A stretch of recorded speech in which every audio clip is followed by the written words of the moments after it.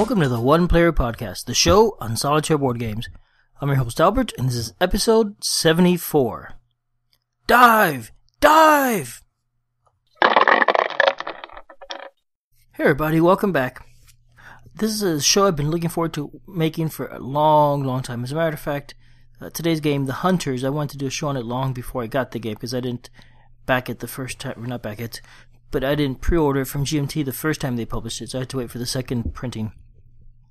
As a matter of fact, that reminds me, a couple weeks ago I noticed I was looking back at the shows I did last year, and I was ashamed to realize I only covered 3 war games all of last year, and one of them was Hoo-Ya, which is a war game technically, but it's not a war game the way every other war game is. So I'm planning to rectify that and cover more war games this year. I don't know how many more I'll get to, but let's see what we can do. So let's go into the news real quick and then jump on to the rest of this Hunters extravaganza. First up, the solo role player website by Kenny, the role-playing sage, founder of the Solo Role-Playing Guild on BGG. He's got a new website and it is now live. And also he has a web seminar you could sign up for to teach you about RPGing solo. It's called Frustration to Freedom, 30 Days to Legendary Solo Role-Playing Adventures.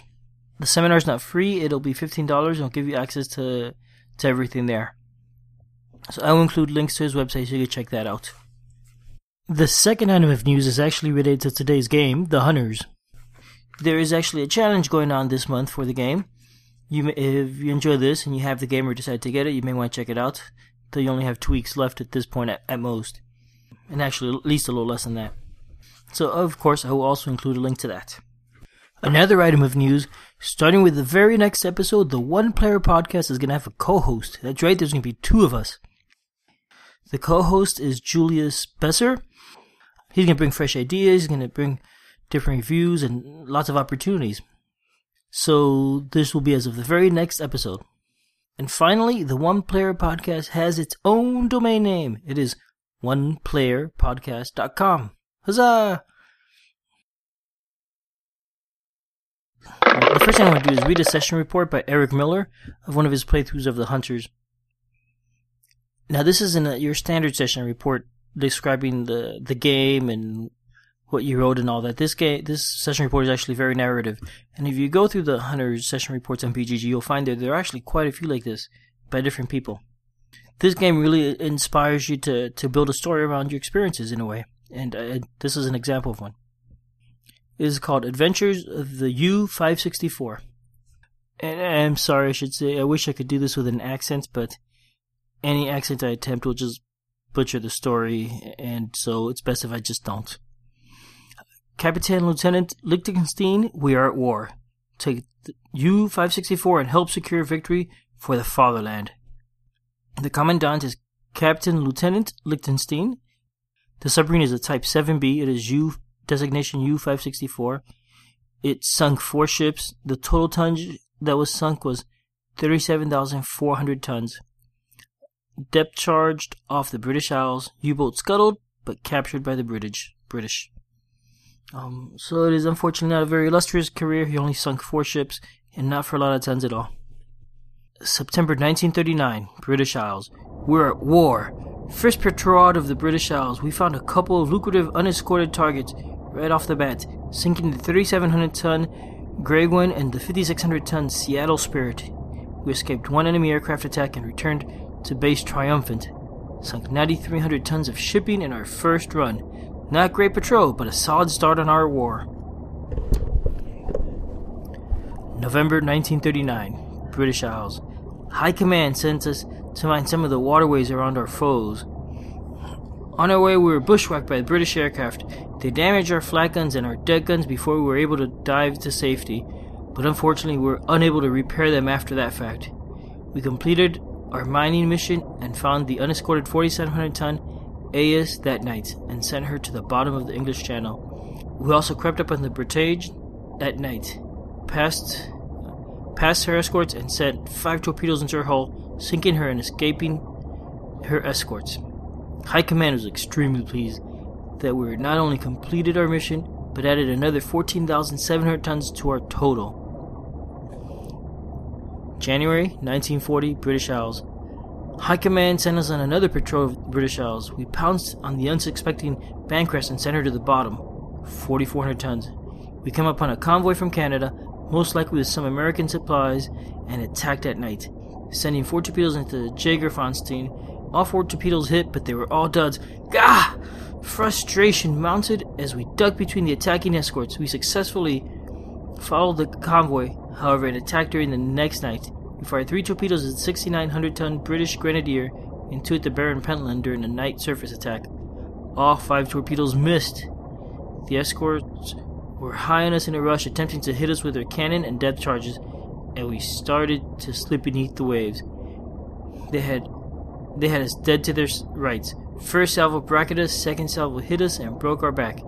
We couldn't dive, but we were able to scuttle our boat and keep our secrets safe. The British Navy rescued us and sent us away for the rest of the war to deal with our indignity. Canadian prison camp, X-Ray Tango, unknown location.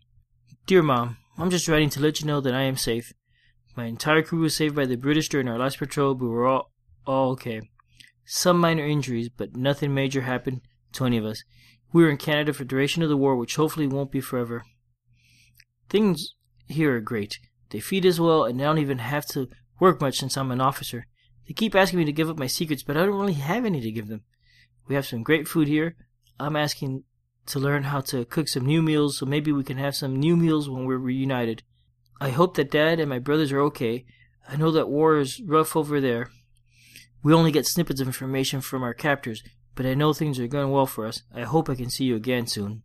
Love, your son, Wolfgang Lichtenstein. This letter was never delivered to his mother. The Gestapo intercepted it and branded Lichtenstein a traitor to the state, forbidding him from ever returning to Germany. After the war, he did return to collect his family, who he brought back to Canada, to live in relative comfort for the rest of their days. He never disclosed any secrets to the Canadian military, but he never did really have much to give away. Maybe one of his fellow officers will have better luck next time. So that's a nice story describing each of the voyages of the submarine and what happened to the crew after it was sunk. Fortunately, they all survived.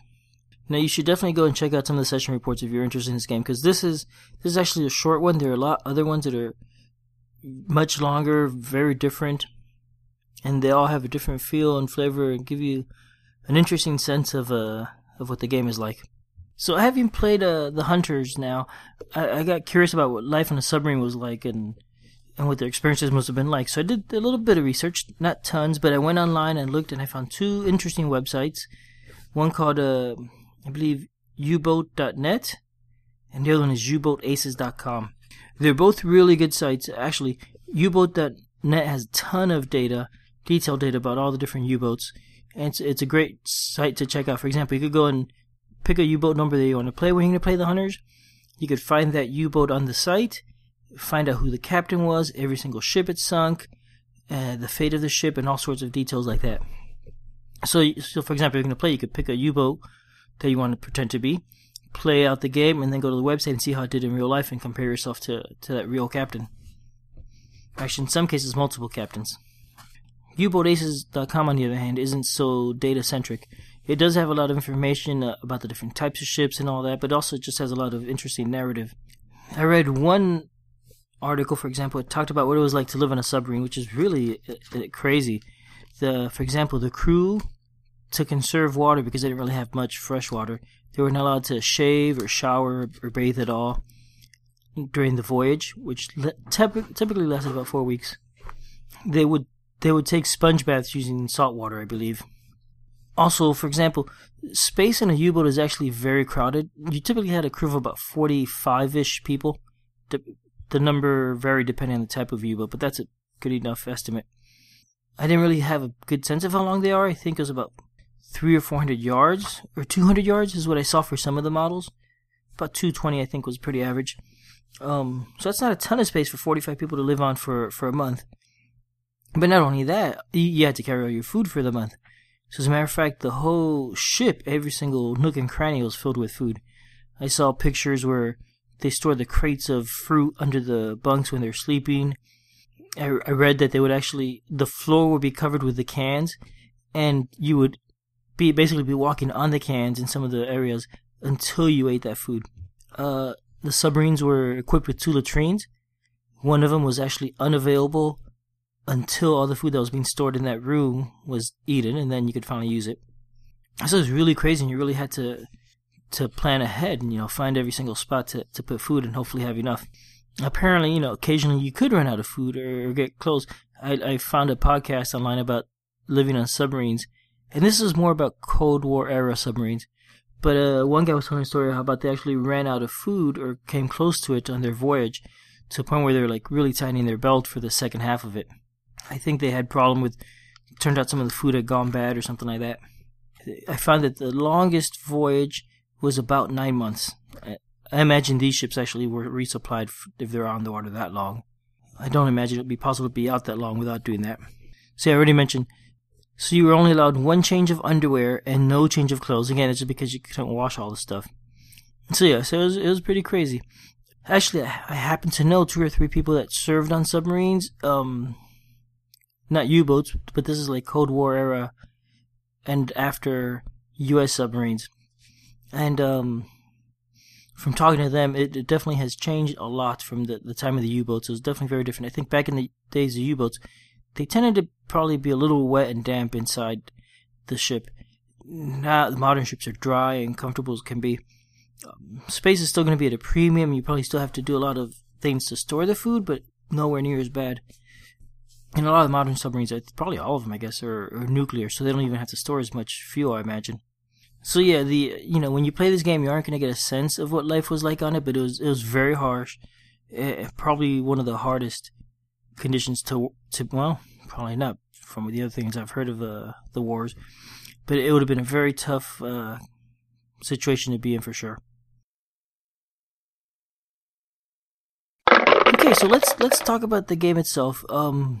So today's game is called The Hunters, German U-Boats at War, 1939 to 43. It was designed by Gregory M. Smith, and it was released last year. So this game is what you get in this game is not too many counters, maybe about 200 or so. The rule book, which is about 20 pages or so, a bunch of charts, and a play log. And that's pretty much, and a few dice, of course. And that's pretty much it.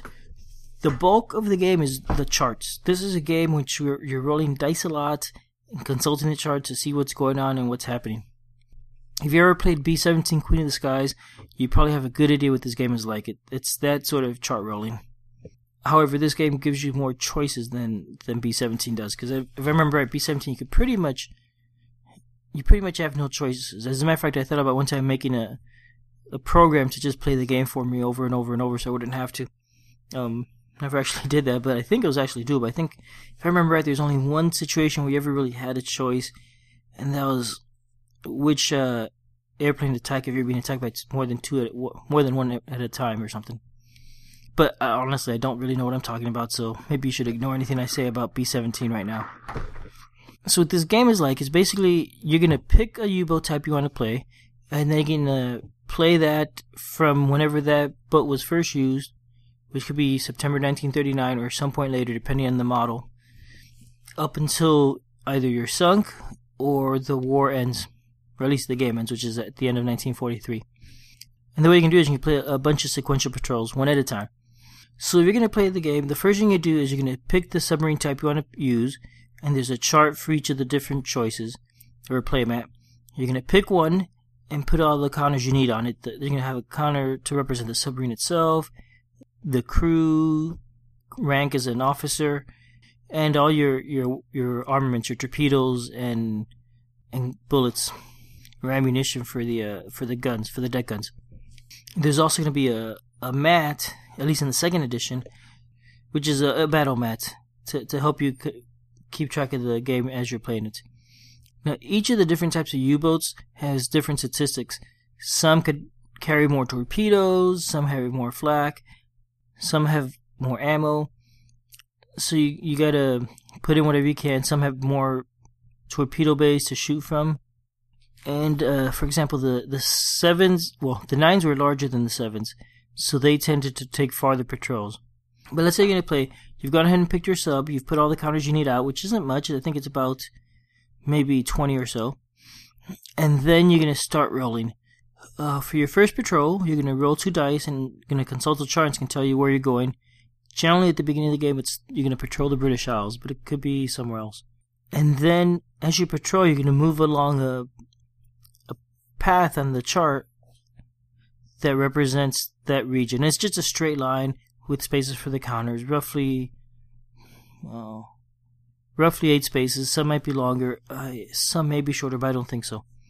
And you're going to move from space to space to see if you have encounters until you reach the end, in which point you're back home. It's a very basic game. You're going to start the first space. You're going to roll the first space. You're in the Bay of Biscay. You're going to roll 2 dice. And if you have an encounter, generally it's with airplanes. You hope not to, because there's nothing good coming out of that. Your second encounter is in transit on the way to your destination region. And again, generally you're going to encounter airplanes. I think you could also encounter capital ships. But usually you don't encounter anything in those 2 regions. Then the next few spaces are for your target region, and each of those you're going to roll. And again, referencing your chart. Now it's a different chart, and it'll tell you what kind of encounter you have, if any. You roll the dice. If it tells you it has an encounter, then you roll to see if it's a day or night, how many ships and what kind, and then you have your encounter, if you choose. At this point, you're going to have some number of ships you can shoot at. You could choose to not shoot at them if you don't want to for whatever reason. And if you do, if there's more than one, you get to choose which ship you want to shoot at.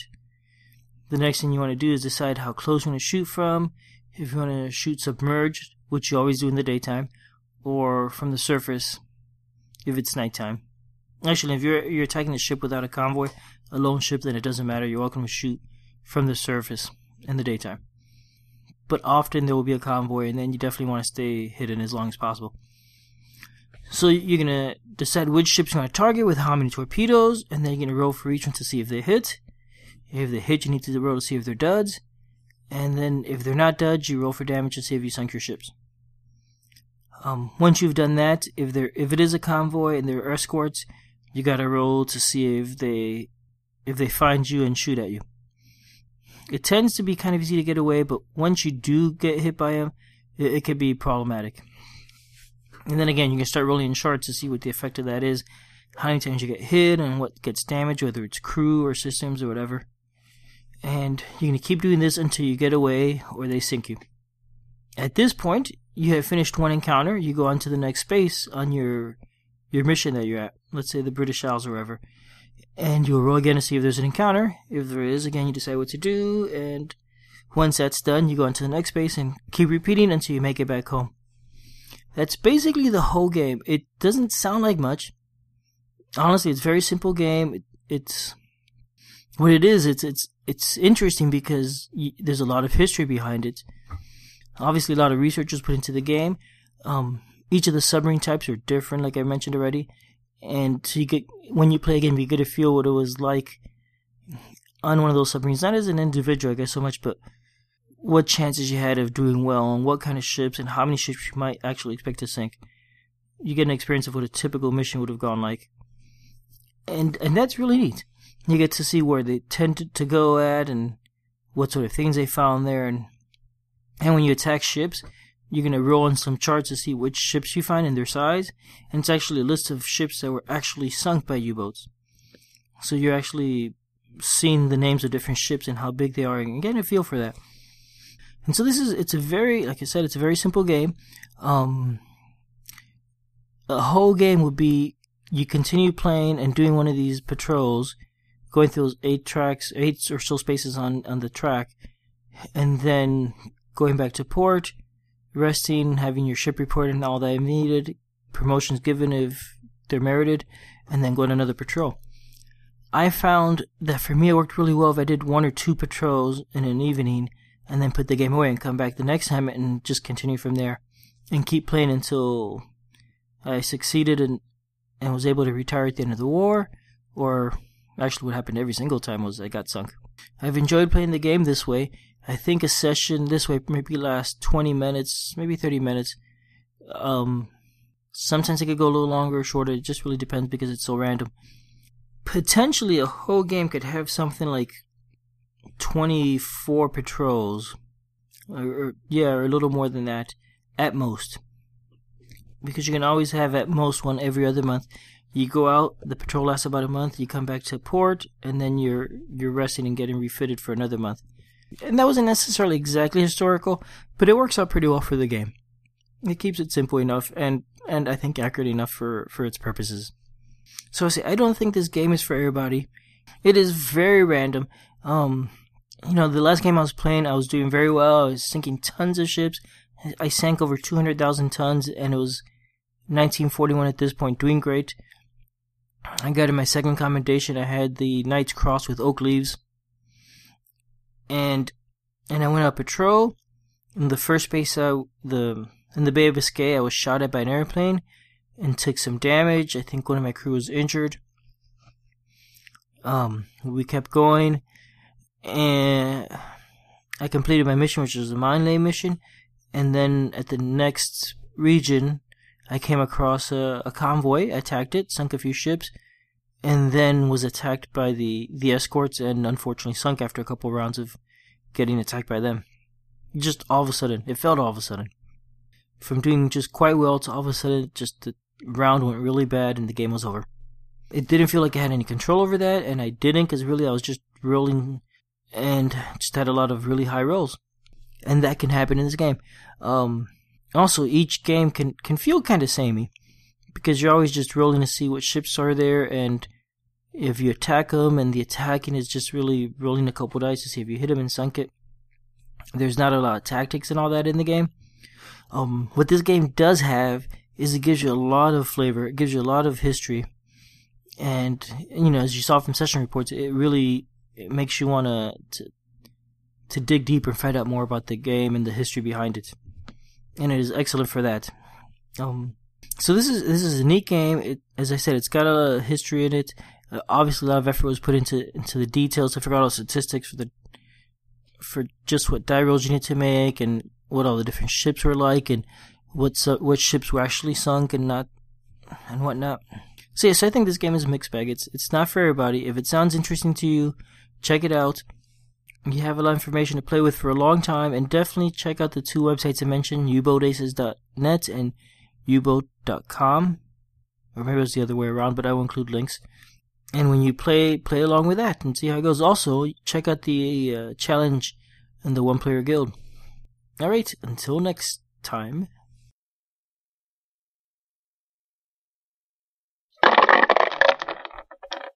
Well, that's the end of today's episode. If you'd like to contact me, you can find me as Fractaloon on BoardGameGeek, or you can email me at oneplayeralbert@gmail.com.